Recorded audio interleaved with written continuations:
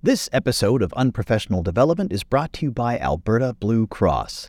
Life as a business owner can be hectic, to say the least, and Alberta Blue Cross understands that. They offer flexible health, dental, life, and disability coverage for your employees. Even better, you can let your staff enroll and manage their coverage at any time and on any device. That makes life easier for them and for you. You've got this when it comes to group coverage for your small business, and Alberta Blue Cross has got your back. To learn more and explore your options, head to ab.bluecross.ca.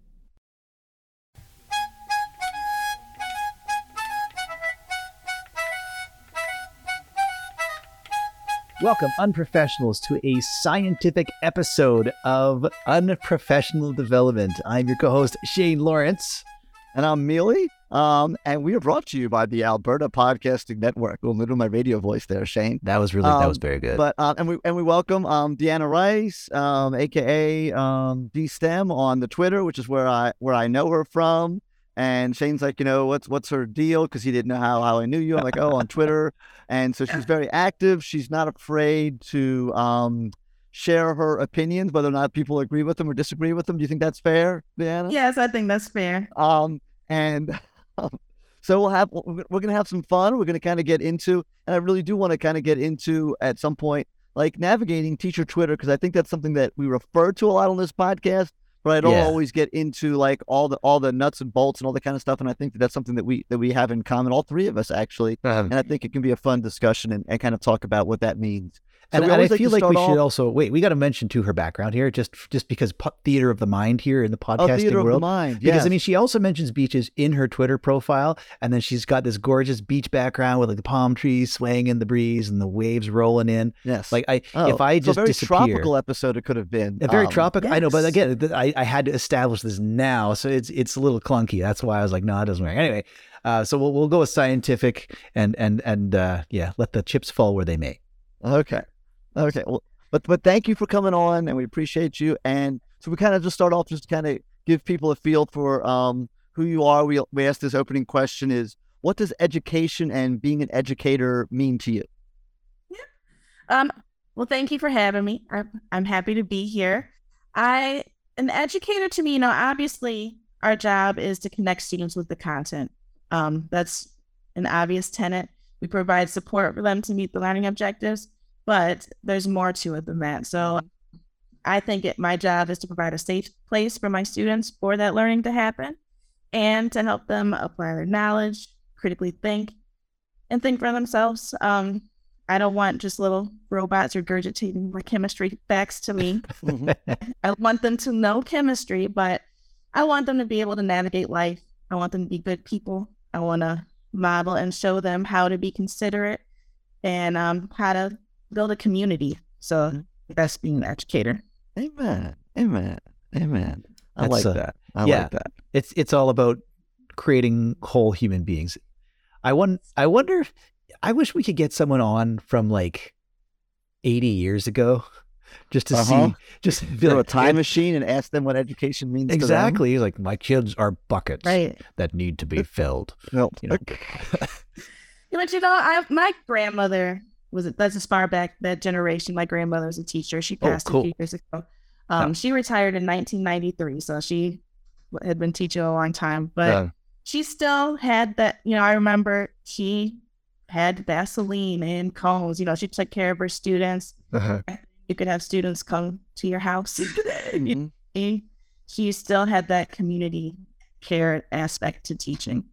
I think it might have even been stronger than where she taught. So see, my grandmother was a mean teacher. Okay, I think she had that as well. I mean, she passed before I became a teacher, so she didn't even know the education field. But I remember her telling me a story. She taught in Catholic school. She was not like a mean nun, but she had to keep up with the mean nun. Yes, and I remember her telling me this story. So this is elementary school, and these kids had misbehaved, right? And so this is what she did. She had them hold a dictionary. They don't even know what a dictionary is. And two dictionaries, and they had to extend their arms out and hold the dictionaries until they couldn't hold the dictionaries anymore. That was their punishment. And I'm like, oh my God. Like, yes, brutal. Very brutal. I don't even see the symbolism in that. Like, what's I got nothing. What What's the point? For beating you down with words. And this is obviously pre understanding, or where we are, what is acceptable and not acceptable, Right. and sensitivity. So this was even a mean thing. Oh my goodness, you're like, Mila, your grandmother. What are you like if your grandmother? Was No, like, I heard some but- stories too. So this boy was misbehaving. So how do you shame a boy? Put a bow in his hair and tell him my he has to gosh. have that in his hair, and that I'm going to call your mom, and you're going to wear that the whole way till you walk home, till you get home. Yes. A lot of shame and embarrassment was used. I remember the one thing I remember, if a student was chewing gum, my grandmother said they'd make them put it on their nose. And Oh, I've heard that. Yeah. Nice. Yeah. So with the community care, we've come a long way in how we deal with, well, I like to think most of us have come a long way in how we deal with this. Yeah, kind of we're care. not. Yeah, no sticks lying up in the corner there, right? Right. Right. So that ties into, I think, teacher Twitter, because Yes. Yeah. There's Speaking of abuse, yes, teacher Twitter is a community where there is sometimes. I mean, it can be really, really great, and it can be really, really rough. So so how long have you been on teacher Twitter, and what do you think, like, someone that's like new to teacher Twitter or hasn't been on teacher Twitter that's thinking about it, what can you give them, some pros, some cons, how to navigate it, and kind of give us like a little teacher Twitter 101 from your perspective? So I've been on teacher Twitter about 3 years. Okay.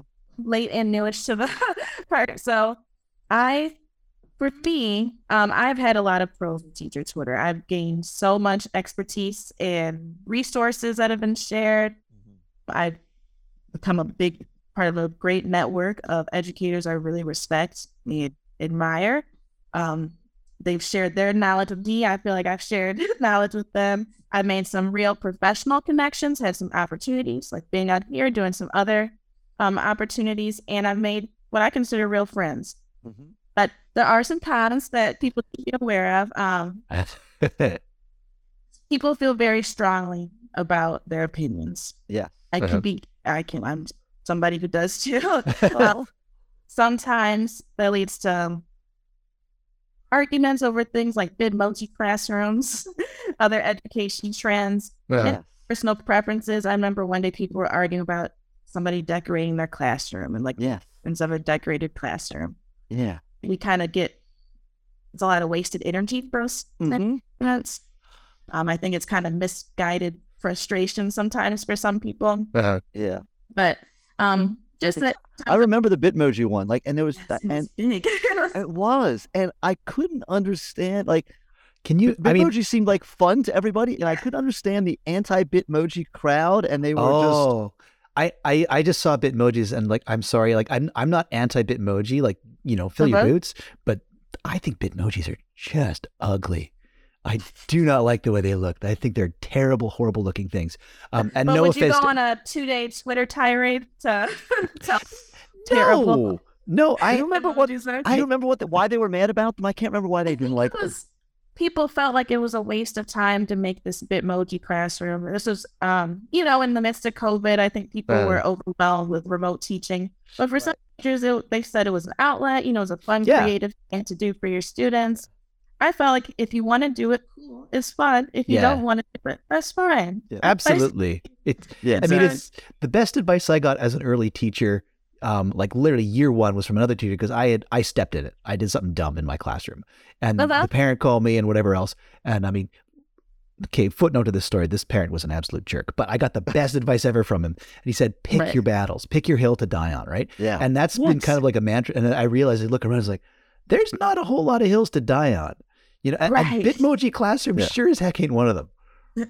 I think part of it was a little bit, I could be wrong, I mean, back me up if I'm right though, was that there's some people who get really, really upset if it's about the teacher.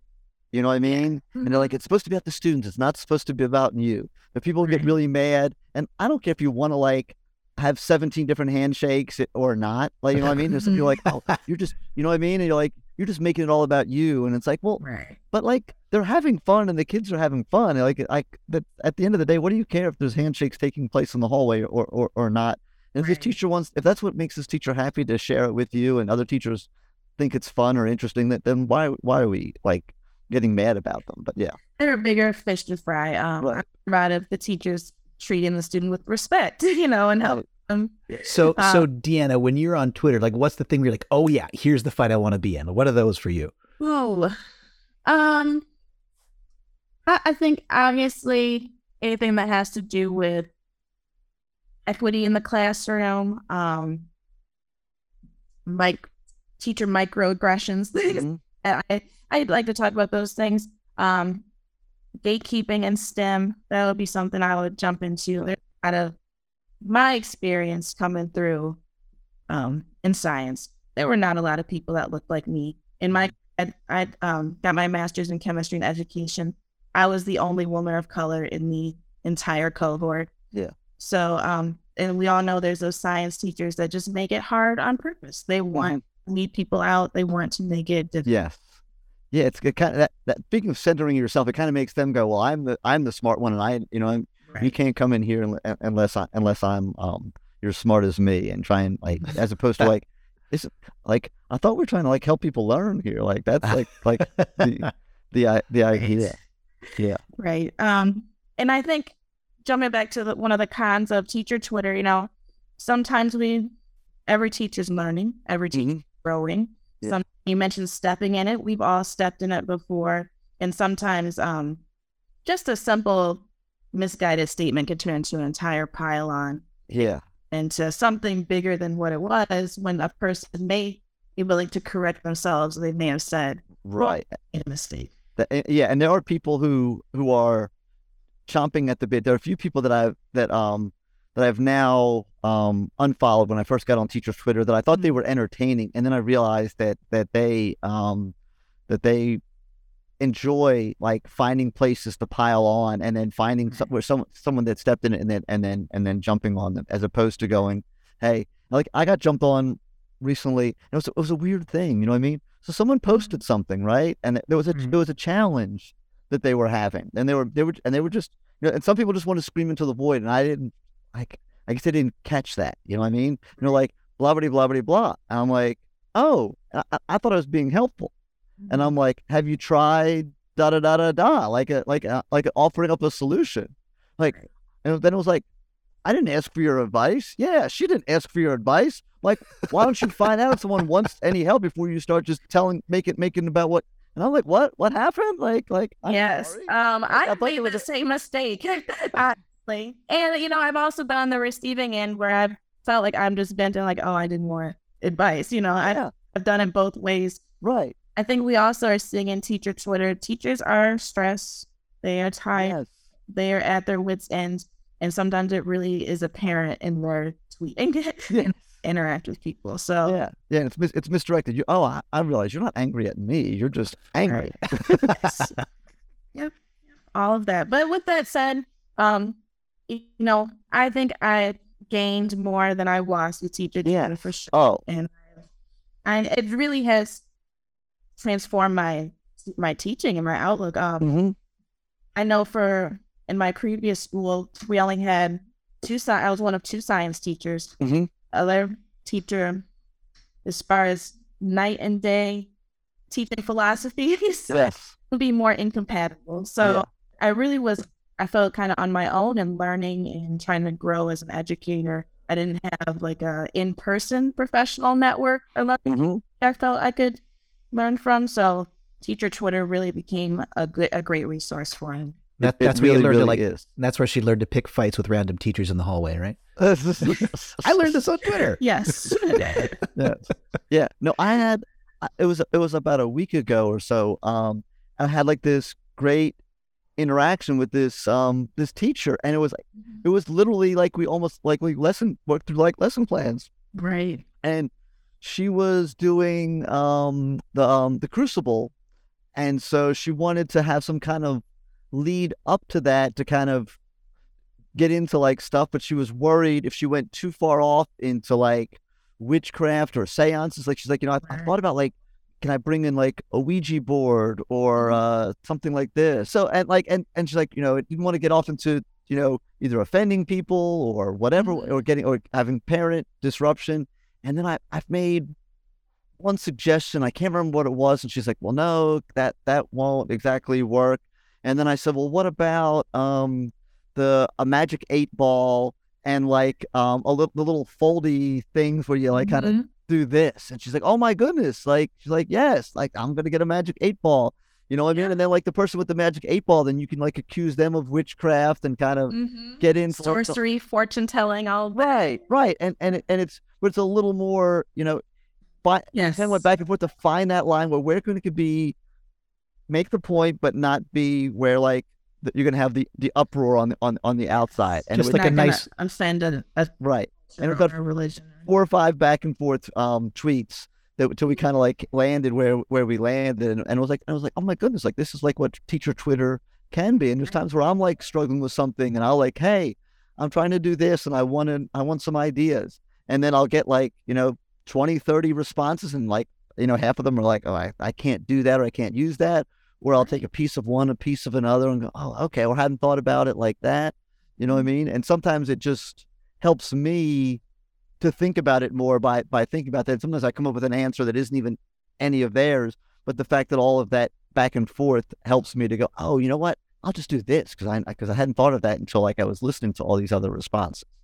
Absolutely. So, Deanna, what about you? I mean, Amelia's obviously benefiting from Twitter. What about you? Like, what's something that you've taken from your conversations into your classroom?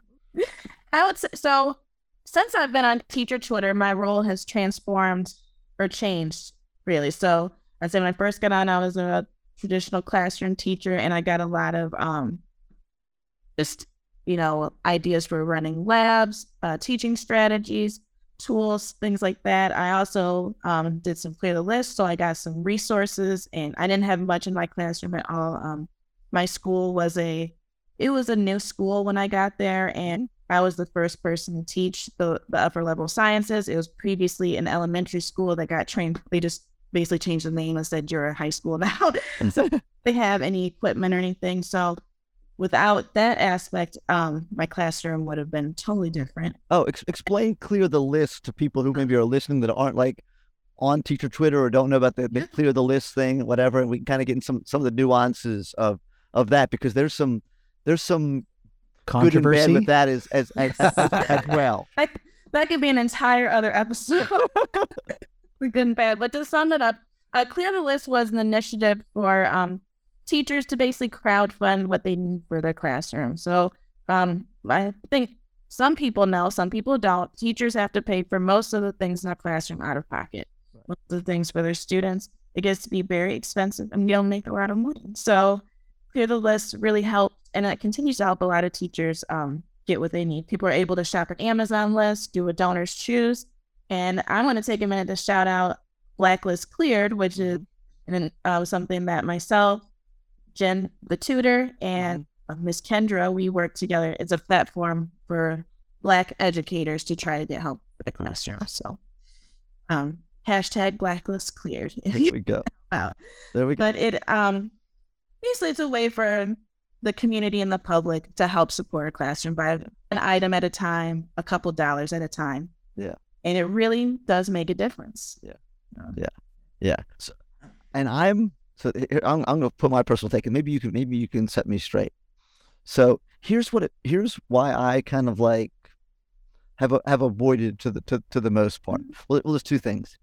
If your Twitter account is 7,000 retweets of other people's Clear the List accounts, like, I'm muting you. We're still going to be absolutely, because I can't like have like 8 of those. And if you think it's okay just to drop it into my as a random reply to like something that's not related, that's a no-no. And then people need to. It takes a while sometimes people to learn that. And like you said, they don't know sometimes when they're doing that. Yes. They're just like, oh, I'm trying to like get some stuff from my classroom because I want my kids to have it.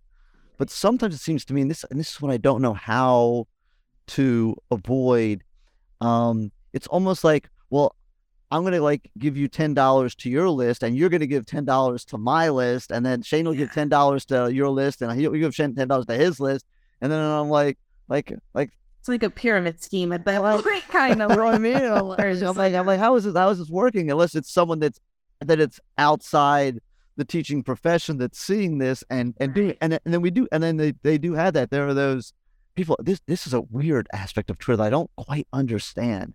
Some of them are like really benevolent, wealthy people, and some people are using it as a way to build a following, and then they somehow generate income from Twitter ads or something. Like, I don't know exactly how that works. Is this like the people who are like RT in the next hour and I'll give someone $10,000 bucks? Like, I'll give $100 to like, I'll have a drawing. Here's $100. In the next 24 hours, it'd be someone that likes and retweets this tweet. And so like 8,000 people like follow them and retweet them and do all this. And then that's how they grow from being like a small Twitter person to like a big Twitter person. And then and most of them I think are legitimately giving the $100 to somebody. You know what I mean? Yes. What do you know about that? Well, so in the beginning, I was very involved with the list, and I saw the greatness of it. And then you also see this kind of dark, anything good attracts like a scammy aspect. Right. Especially people are giving stuff away. Yes. So, I've seen everything from teachers they found out had multiple accounts of impersonating teachers to get things, Yeah.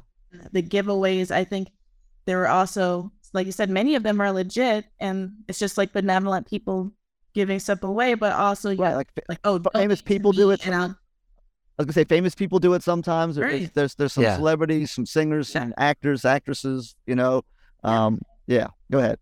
But I've also seen where it's like, oh, everybody donate $10 to me, and then I'll give away 50. So they're really making more. Right. Yeah. They're basically running a lottery. Oh my gosh. Or essentially, or they'll say, a lot of people want to be the middleman. Donate to this GoFundMe, and I'll donate to clear the list. Well, why can't we just donate to clear the list? Why do we need to donate to your? Yeah. So, and then you also, there used to be a lot of debates about what's the proper amount of a teacher to ask for. Yeah. There are some teachers who never ask. Yeah. Why'd they put that item on the clear the list? Yes. You know what I mean? And what's a luxury item? What's a basic need? What can you? And it's really hard to. It becomes an argument I'm not going to get into right now. But I think. And tied to the equity piece, the virtual the virtue signaling or whatever you want to call it when they describe the poverty in their school and the clientele of their school, right? Yeah, but some people really broadcast my students are Title I, they're low income, it's high. I've seen tweets that say my school is high violence, low income. Please donate. Violence, low income. Yes. That's the best you can say. Is that the banner that's on the outside of the school? That's a school motto. You walk across the crest. And also just with the equity piece, when you talk about some teachers who had that big reach who were able to get a lot of donated resources, and there's some teachers who say they can't get anything donated. You're still creating a bigger gap when you have the teacher who has all brand new laptops and a Cricut and a new smart board, and they've gotten every little toy donated to their classroom, and then some doesn't have paper and pencils. Right. I think the intention behind Clear the List was great and it's benefited a lot, but it hasn't done anything to help the issue it was supposed to. Well, it seems like a lot of times it comes down to just the ability to market yourself. Yes. Right. I mean, if you're good at marketing, then you can get the dollars, right? Absolutely. Yeah. And it's definitely how you do, like you mentioned, people being basically annoying with their tweets and spamming people. That's not going to help. People are going to block you and mute you. But you know how to make your students sound appealing, which is where you get those sob stories and people using their students' socioeconomic status to get stuff. Or even just making your classroom sound fun. It really is marketing. Yeah. Well, and it's tough though, because I mean, you see some of these people and they're very clear, like desperate, desperate. And from a marketing standpoint, it's not appealing, which is hard because you look here, you're like, but I mean, at the same time, some of that desperation is going to be real, right? It's like they just need, whatever it is they need for their classroom just to make it functional. And I feel bad for those people. Like I mean, full disclosure, I've never done the clipless thing, or Dorothy did. I mean, I haven't participated on either end. I haven't asked for. I'm very fortunate that my school has what we need for the most part, and we have a PTSA that is has funds. So if you need something, I mean, I wanted whiteboard contact paper to go all the way around all the walls in my room, and I just said, hey, I want like $200 of whiteboard contact paper. It took about like 2 weeks, and it just like showed up at the school, and there it was. They go, come on down, grab it, throw it on your wall. You know what I mean? And it's, as long as it's reasonable and they understand that it's going to benefit students, they normally can do it. So for sure. Yeah. It's cool. They've, class sets of novels, field trips, things like that they've and particularly they really like it when you can benefit like multiple teachers. Hey, we want to get this thing, like something for like a chemistry lab that, hey, we're going to use it a couple different days in 2 or 3 different teachers' rooms, and we need this, just a chemistry lab. You asked for an entire chemistry lab? Yeah. Wait, no, I'm wait. Sorry, it cut out. Did you say you could ask for an entire chemistry lab? I mean, like, just I need a room full of a whole bunch of scientific equipment. Like, yeah, no problem. Here's $150,000. No problem. I've seen $1,000 be dropped with with like minimal issues. Nice. But I mean, this feels counterproductive to what we're talking about. But like, if it's $1,000, it's gonna have to benefit more than one teacher. Right. You know what I mean? But so you can't get that new spoiler for your Honda Civic or whatever. They're not gonna be like, no, that's just for you. Right. Okay. Right. But there's things like I want to go to this PD. Like I really need to use. I need to try again to go to some like conferences. You know what I mean? And they'll sponsor conferences. I want to go for this. And do that. And awesome. And they'll do that. So it's I go to, speaking of like schools. I go to like a diverse school in multiple different aspects of it. It's both racially diverse, and it's extremely economically diverse. There are definitely kids that drive brand new, $40,000-$50,000 cars to my school, and then we have homeless kids in the same school, so but the parents of the of those kids, they write checks and they put it and they go, hey, I want my school to have what it and then, that's great. Yeah, so it's really cool. That's good. But what about you, Jan? I mean, how would you describe your school? Because you're, having to do the I'm in thing. transition. I just took a new position this year, and it's let me back up and explain my transition. I even was touched on it with how Twitter helped me. Was in the classroom, then we went remote. I was still at that school. In my district, we have leadership roles or special assignment roles where I'm still attached to that classroom. I have a placeholder sub, but for 1 to 3 years, I get to do a special job, and they kind of hold my place. Oh, and then you go back into the classroom. Right. Okay. Yes. Okay. So last year, I began one of these special jobs, and it's called being an intern consultant in my district. So basically, I mentor and evaluate new teachers to the district. Okay. So while doing this job, I applied for a new position this year at our aviation academy. Oh, wow. A position opened up, and I was like, I love my old school, so it was very bittersweet. Like I had been 8 years. I said if an opportunity at this aviation academy opened up, I was going to take it. I just didn't expect it to come right now. So August, I applied and interviewed, and I just got the position, even though they knew I was going to have a sub this year. Right. So when I conclude this job as a mentor, I will be going to teach science at our aviation academy. Wow. I was going to be going in 2 different worlds in that aspect. My previous school, it was under-resourced, I would say, using these terms. Most of my students were, considered low income. Their families did not have that to give. So everybody had free lunch. It was really on us as teachers to provide what we had. Yeah. No school, it's going to be much more like what you experience. Right. Already. Are you going to have airplanes? Yes, they Are you going to go up in the airplanes, or are you simply on the ground? Yeah, there's a pre-pilot aspect, and the students get credentialed in airplane mechanics. So Wow. Are you a pilot? no, I was Okay. be teaching biology, physical science, but I believe I will co-teach an intro to aviation class with a helicopter pilot and mechanic.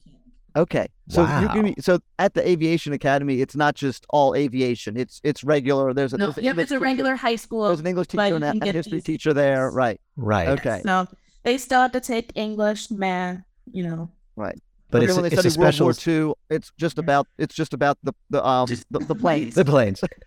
No, they still have to meet all the requirements for a high school diploma, pass their state test. Okay. So I do not know an aviation book. I wish I had a good aviation book reference. Do you know an aviation novel, Shane, that we can reference that they would study? Well, there's that movie called The Aviator, I guess. I don't know. oh, yeah. I was That's a going to movie? make a joke Yes, about, yeah. the Yeah, school where that's they encourage students I'm to get very high. excited. So. Just to be as a science teacher, to be in a school that's focused on STEM is Yeah. Uh, Yeah. You can make amazing. jet The school fuel. is located at the airport, so Oh, wow. yes, that's got to be a I hope little loud, though. I It's hope like, they've got some good soundproofing. Yeah. yeah. yes. There's a main building, and then there's a hangar where they actually do that, working on the airplanes. So I want to Okay. go to this school. That sounds amazing. Yeah. That's I'm excited, but because I'm in limbo right now, so I have a new classroom to go to, but this year I'm still working as a consultant, which is Okay. good. And then in the next school year, that's when you start at the Yes. aviation academy. But it's kind of the way I could do up to 3 years in this role. Right. Second, so they really just kind of wait and tell you as it's how based on need, how many new teachers we get, all of that. Yeah. So, What are the odds you're going to get like sucked into Starts- that? pardon me? What are the odds you're going to get like just sucked into the TOSA thing and then that's your job now? Because I know teachers where that's happened. We're like, it's a 2-year thing, and then a buddy of mine's been doing it for 10 years now. Right. Oh, I know a lot of people that happen to also. No, I like teaching kids. This job has been great. Like, it's been a great learning experience, and I think it'll benefit my teaching when I go back to. I learn teachers I work with, and then I try to help. But my place is with students. I miss it. Like, that's what I miss when I go and watch the other teachers teach and try to support them. Like, Yeah. in the classroom. So yeah, 'cause I want to go down that side road for a minute. So new teachers, like, what are some like the big things that you try and like when you're hitting like say fundamentals, right? You know what I mean? You're like, okay, this is something, you're a new teacher. This is something I'm probably going to say to you like 5 to 10 times between now and the end of the school year. What are some of those things you think that the new teachers need to hear again and again? I think the most common thing is you have to show and tell the students what you want them to do and know. You can never assume they know what to do or they do it. They don't. Even just especially your routines and procedures in your classroom, how you want them to pass in work, how you want them to do everything, you need to explain to them. Yeah. You need to model, you need to show them, Yeah. have multiple examples, just content, everything. And I think one of the biggest obstacles I see is people take that for granted. And then Mhm. checking, trying to show and teach those things. And you could just start from the beginning. It'd be much easier. Yeah. Oh, because if you don't, you know what I mean? It's like, it's just, I remember I was teaching a probability lesson. Right. Kids didn't know hearts, spades, clubs, and diamonds. Yeah. Oh. You know what I mean? So I had to I realized that after the first time I taught it, and it's so funny when you're like a new teacher, you're like, what do you mean you don't know, blah, blah, blah. It's like, Right. no, it's like, that you don't be mad at them for what they don't know. They didn't do that to make you mad. Like Right. they never played cards, if they played, they played Uno, or whenever they played cards, no one even told them what that was called. You know what I mean? Right. And so okay, this. I know this is like a rectangle or a parallelogram, but we call that a diamond. Okay. Yeah. I don't know. I have no idea why this is called a club. It looks like a clover, but it's a club. Okay. This is a spade. I guess I could show you like a shovel that looks kind of like that, but I don't know either. You know what I mean? I mean, the hearts, I think we got. I think we can handle that one, right? And we have to like have like a little. I have just have like a little key on my up on my board. You know what I mean? Like a little anchor chart, or whatever people call them, whenever they would have those things, so that when we go, hey, there's this many cards. What are the chances that you pull a heart or a club? And they have to like do As that. an aside, are you just teaching your kids to count cards, Mealy? Is this what you're doing? Yes. Okay. They wouldn't know how many cards were in a deck, how many cards were in a suit, how many suits there were. But there's so many probability questions that are related to that when you're doing probability. So I think that takes it back to not making it about us, not taking things personally that don't have to do, like you said, it's the kid didn't not know it to get back at you or to make things hard for you. They never learned about cards. So right. Yeah, I had the experience of being the bad teacher just the other day, because I had like these kids just, not listening to the verbal instructions, not watching the tutorial video, not reading the instructions written out for them, and then me saying the verbal instructions 2 more times and then still not getting it. And so I got to the 6th kid and he's asking me this thing. I'm like, oh, like, wait a minute. No, you're just asking the same question I've dealt with 5 other kids. I'm sorry. Right. Yep. Because like, you're not doing it to annoy me. But yeah. Like I said, just trying to not project our frustrations on that unfortunate last kid. Yes, exactly. He didn't do anything differently than his classmates, but we right, yeah, or the 50th kid, because it's like the later block of the day, and you're now right. Yeah, but hopefully you've adjusted. I go back and forth. I don't use this as often as I know I should. I got taught this years and years ago, and it's just this simple. It's something like that you want them to know. You know what I mean?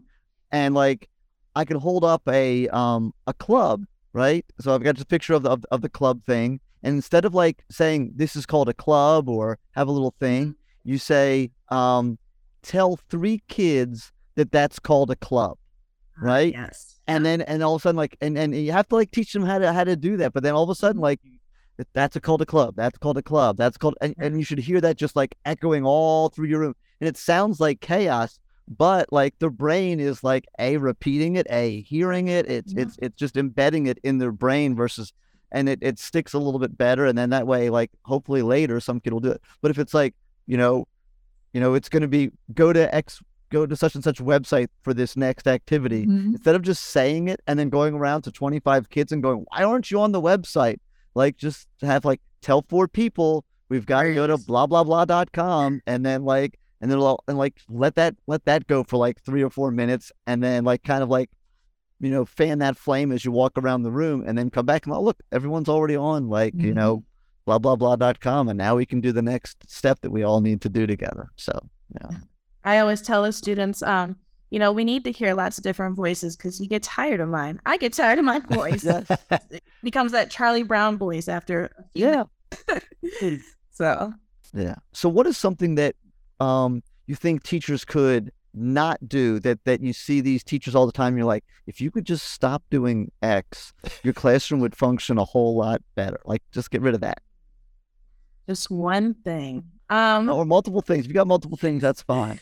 I think they kind of go together. I think sometimes new teachers start out with extremes. Either you think you have to have this like super rigid, tough love, like super focused on control and compliance type thing. They tell you, start out strict, don't smile. Right. Or you have the teachers who are the other extreme of like, I don't want to have any rules. Yeah. They interpret oppression as like guidelines and expectations, and it inadvertently becomes a free for all. They don't know what to do about it. Yeah. So I think finding that balance, we're not here to control our kids. We're not just forced them to do what we want, but we can provide a structure and teach them how to do things to make things run more smoothly for everyone. So having procedures and expectations, kids need a structure. They need what's going to happen. They need to know how classes turn out. And I think learning how to respect your students' choices, but still provide those safe parameters in your classroom is something that a lot of teachers need help with. Yeah, we try to help them with. I also think just forming boundaries in general. all new teachers can do that. Boundaries with your work, boundaries with people, boundaries with everything. Knowing what is the good amount of, or a good boundary to have, I should say. Oh my goodness! I'm gonna tell this. Keep going. Remind me, I have to tell this goofy story. But anyway, go ahead. I think just in terms of work, like that's something I developed as I went on in my career, and some of it is because I went to grad school, I had a family, I got married, things like that. I had to form those boundaries. Even I think one thing that made me form a boundary was something that was unfortunate. I lost some people in my life, but I had to step away from work and say, like, this is work. I have to leave this at work. So just those, how to not let teaching consume your entire identity. Mm-hmm. So, I think those things would be good for a new teacher. I think it sets you straight for. So yeah, these are the things that I find are missing from like early teacher education. It's, I mean, at least where I am, it's so much about just like making a lesson plan, right? Right. And it's not enough about like what you say, like finding that balance. I mean, because the other message we get is like, have a really good lesson plan, and teaching is hard. Yes. But somewhere in there, I think that there's a lot more nuanced discussion to be had with new teachers, like you say, like where they can understand that they need to have balance, and it's okay to leave certain things behind, and it's okay not to be perfect all the time, especially when you start, for goodness sake, like make your mistakes, right? Yeah. Because I think, the notion that you have to be perfect and that you have to just, grit your teeth through the first 2 years or 5 years, that's just going to kill a lot of people. Yeah.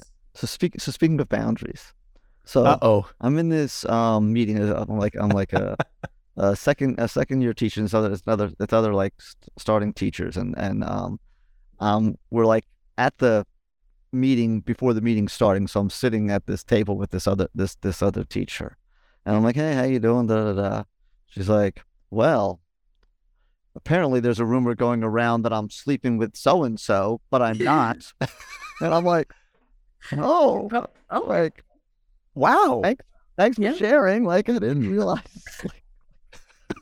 Hope you have a good day also. Like, maybe don't lead with that. I mean, that's just some advice if you're out there. Yeah, don't when you meet someone, don't lead with dispelling rumors of your promiscuity or lack thereof, like that. Maybe. Wow. Talk about the weather or the sports team before we get there, But I'm like, but I quickly realized that this later on that this teacher was that she had no boundaries, and I've like other conversations with I would have with her, and you'd be like, oh my goodness, that lady there. I didn't need to know that. Yes. Sounds like a good source for some great stories, though. Oh, she was. You didn't. I mean, do you ever just walk up? She would go off running at the mouth about almost anything. And, well, I mean, that gives you a lot more options when you're in this talking world, to her. like, and that's so weird. You can like be at a school, and you're like, we teach at the same school, but we are not having the same experience. It's like you are in a completely different world. Like, what you think this is happening, and you think there's like all the like I don't have you like the teacher conspiracy theories. Sometimes it's like they'll tell me like. Well, so and so is only doing this because of such and such, and this one's doing this because of so and so, and this is all because of this and this. It's like what? Really? Like I had no idea that there was this super tangled web that's happening. And I'm like, I don't know if you like where are you getting these facts that all these like hypotheses for these things. And yeah, if you can learn how to avoid that, I mean, I guess that there's some amusement to it, but it is wild. Yeah. And I think, talking about boundaries with other people, sometimes you have to realize when your coworkers are the ones kind of keeping you down. Yes. The teacher I talked about, I was incompatible with. Part of why that was her negativity about everything. Mm-hmm. And, I can't even be in a meeting at this. We can't have a constructive meeting. There's no point to it, Yeah. So. Oh, and back to Twitter.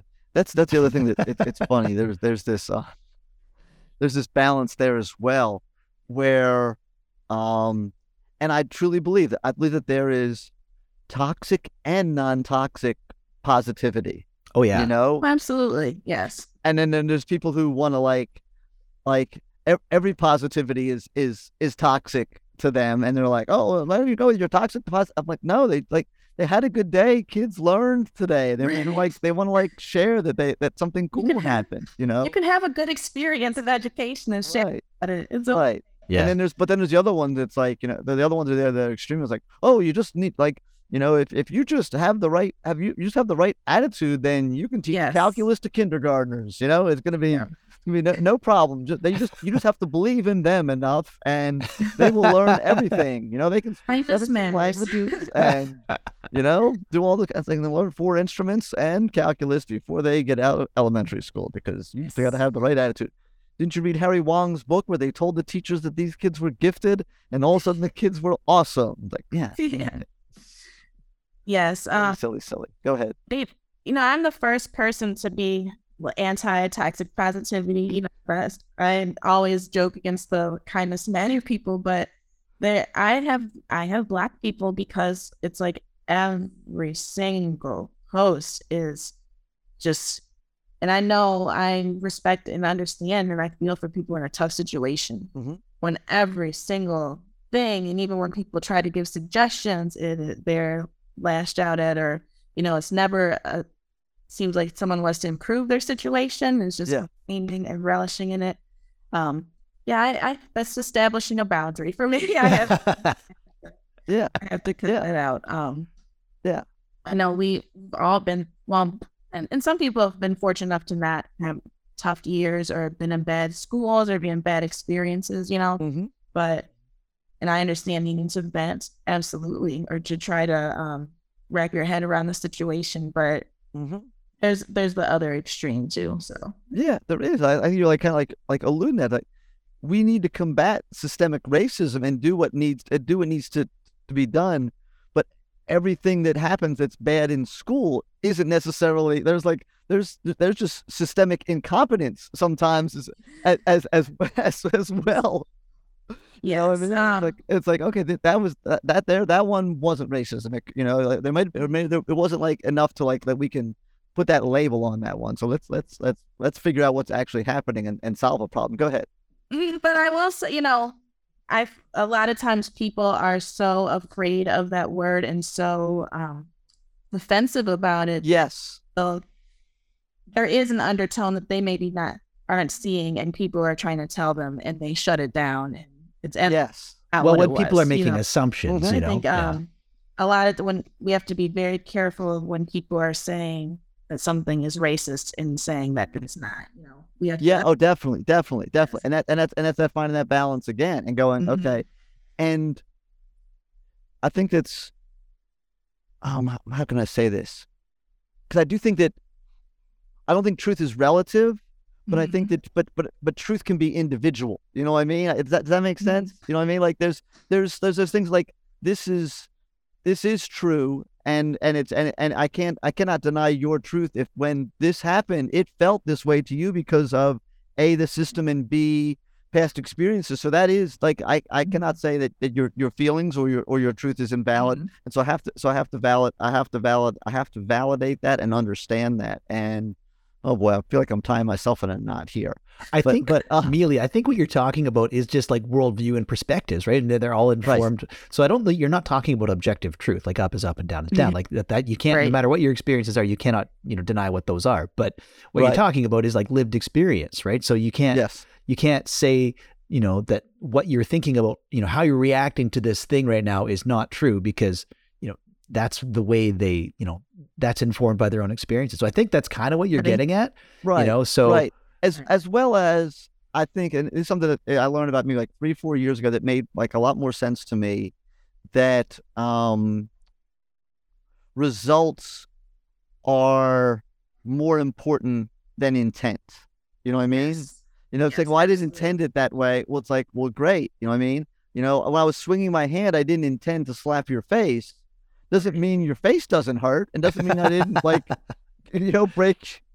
your, knock your tooth out or whatever it is. I mean, and I can be apologized for that, but I have to own the fact that my actions caused your pain, regardless of what I was intending to do when I said that or did that thing. And so that's been something that I've had to to grow into. And then I've realized like, oh, okay, no, that's true. Just because I didn't think I was doing something that was wrong doesn't mean it wasn't wrong, or what my idea was. So, yeah.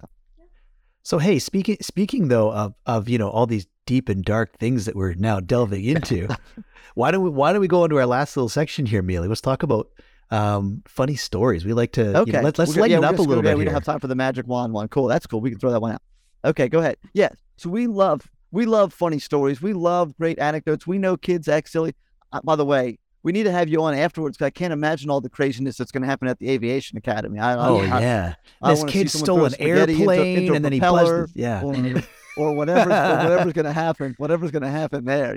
Mixing some jet fuel and it blows up in the whatever. But that would not be funny, Mealy. What explosions? I once had Sims. No, we really stress safety. Really stress safety. Yes, but I saw Top Gun Maverick. I know what it's like. Okay. Oh, yes, you're an expert now. Absolutely. So we love funny stories from the classroom. So hit us with some funny anecdotes that you've seen happen, whether it happened in your classroom or when you're observing some of these first year teachers and some of the goofy mistakes that they make. And so hit us with some anecdotes, and then we'll wrap it on up here.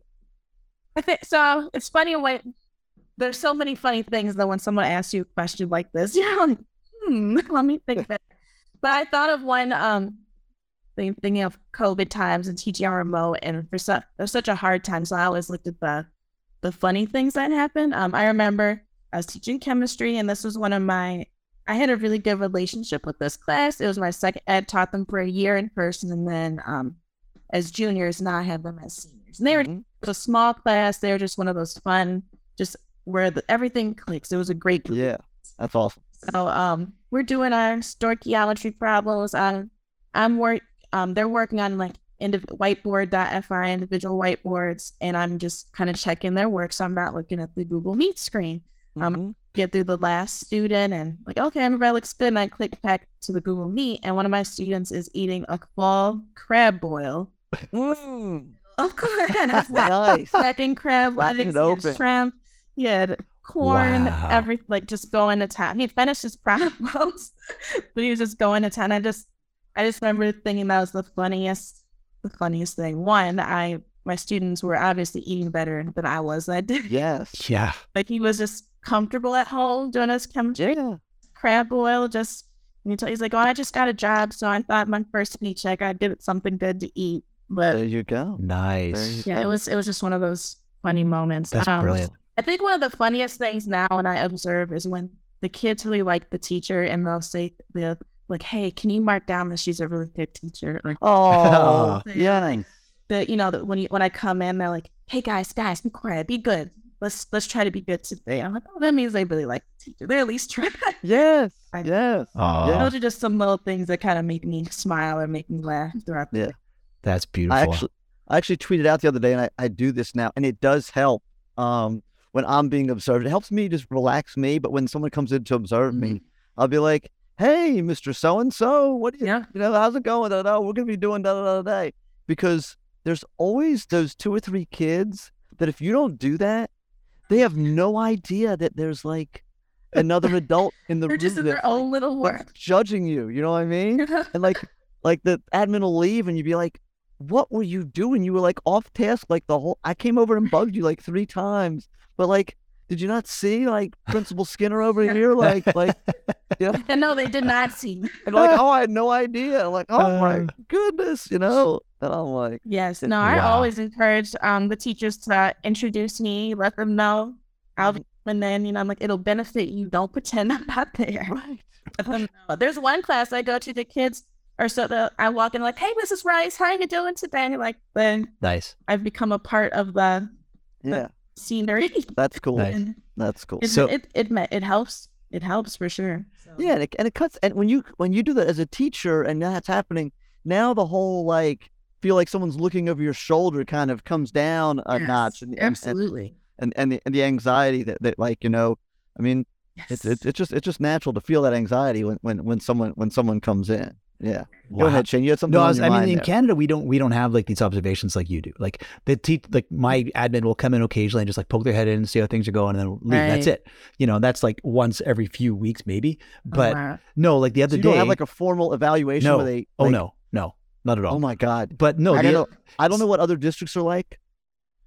They have a 5-section rubric that each 5-section has between 4 to 8 subsections that they have to like check these boxes. No, like there's at That's two. There's at least 45 to 50 sub things that they're evaluating you on, which is impossible to see in 20 to 45 minutes, depending on how long they're there. I haven't been formally evaluated in. This is my 16th year of teaching. I haven't been formally evaluated in 14 years. Wow. So that's now insane. that wasn't what I was trying to tell you though, because, speaking of like, but admin walking by, like, so the other day, my drama kids, like I had to move a bunch of gear for another class. And so the first 10 minutes, I'm like, okay, kids, we're going to play a game today. Like my drama kids, they usually come in and they like start playing their own games, and they're an amazing group of kids and I love them. Grade 9. And, but today I'm like, we're going to play a game. It's called Lift Up Heavy Things, Walk Somewhere and Put Heavy Things Down. Nice. And they're like, Yes. oh, okay, we get it. Yeah, we'll do this. And then one kid's like, can we call this game child labor? I'm like, no, we're gonna call it Lift Heavy Things. And and they're like, no, we want to call it child labor. I'm like, fine, we're gonna play child labor. So then we move all these things, and we had to move to kind of more public area in the school. And we're standing there, and they're all like, they're happy, and I'm like, congratulations, kid, you won child labor. And they're like, hooray, Woo! child labor. And one of my admins walking right by as we're doing this, and they're cheering like, yay, child labor. Nice. So thankfully she had a good sense of humor. So it was all good. Pick up your gruel on the way out. Yeah. So that was my most recent evaluation, was me extolling the virtues of child labor. So it was It's crazy. It went well. Awesome. All right. So before I jump off here, is there anything that you have to promote or selling or anything like that other than your clear list? No. Okay. I just shout out Blacklist Cleared. Yes. Hashtag Blacklist Cleared or at Blacklist Clear 1 on Twitter. Awesome. That's a place where if you want to either support a Black educator, if you're a Black educator needs help getting some things for your classroom, we can try to amplify you. Right. I've been pretty focused just on work and my family, so I'm laying low, nothing really to promote. Awesome. That's cool. All right. I just know if someone has something, we want to do that. So guys, we thank you again for listening. Hey, if you need something to promote, listeners, promote this podcast, okay? Get out there and just like, this is the new thing I want you to do, okay? When you go to Starbucks, instead of your name, you put down unprofessional development, okay? And when they like announce the coffee, do not come the first time they say unprofessional development. Make them shout it so the whole Starbucks hears it, okay? And then when you go up, go, yeah, that's my favorite podcast, and get your coffee, okay? And then if you want to take a picture of your cup and tag us in it, we would love that. So please do that. And as we say always at the end, stay unprofessional. This episode of Unprofessional Development is also brought to you by the Edmonton Community Foundation. The foundation acts as a bridge between donors and charities to create a strong, vibrant community for generations to come. You can start an endowment fund yourself or with a group. Once it reaches $10,000, it can start distributing funds. Vital Signs is an annual checkup conducted by the Edmonton Community Foundation in partnership with the Edmonton Social Planning Council to measure how the community is doing. This year's focus is on making ends meet in Edmonton. To find out more, go to ecfoundation.org. That's ecfoundation.org.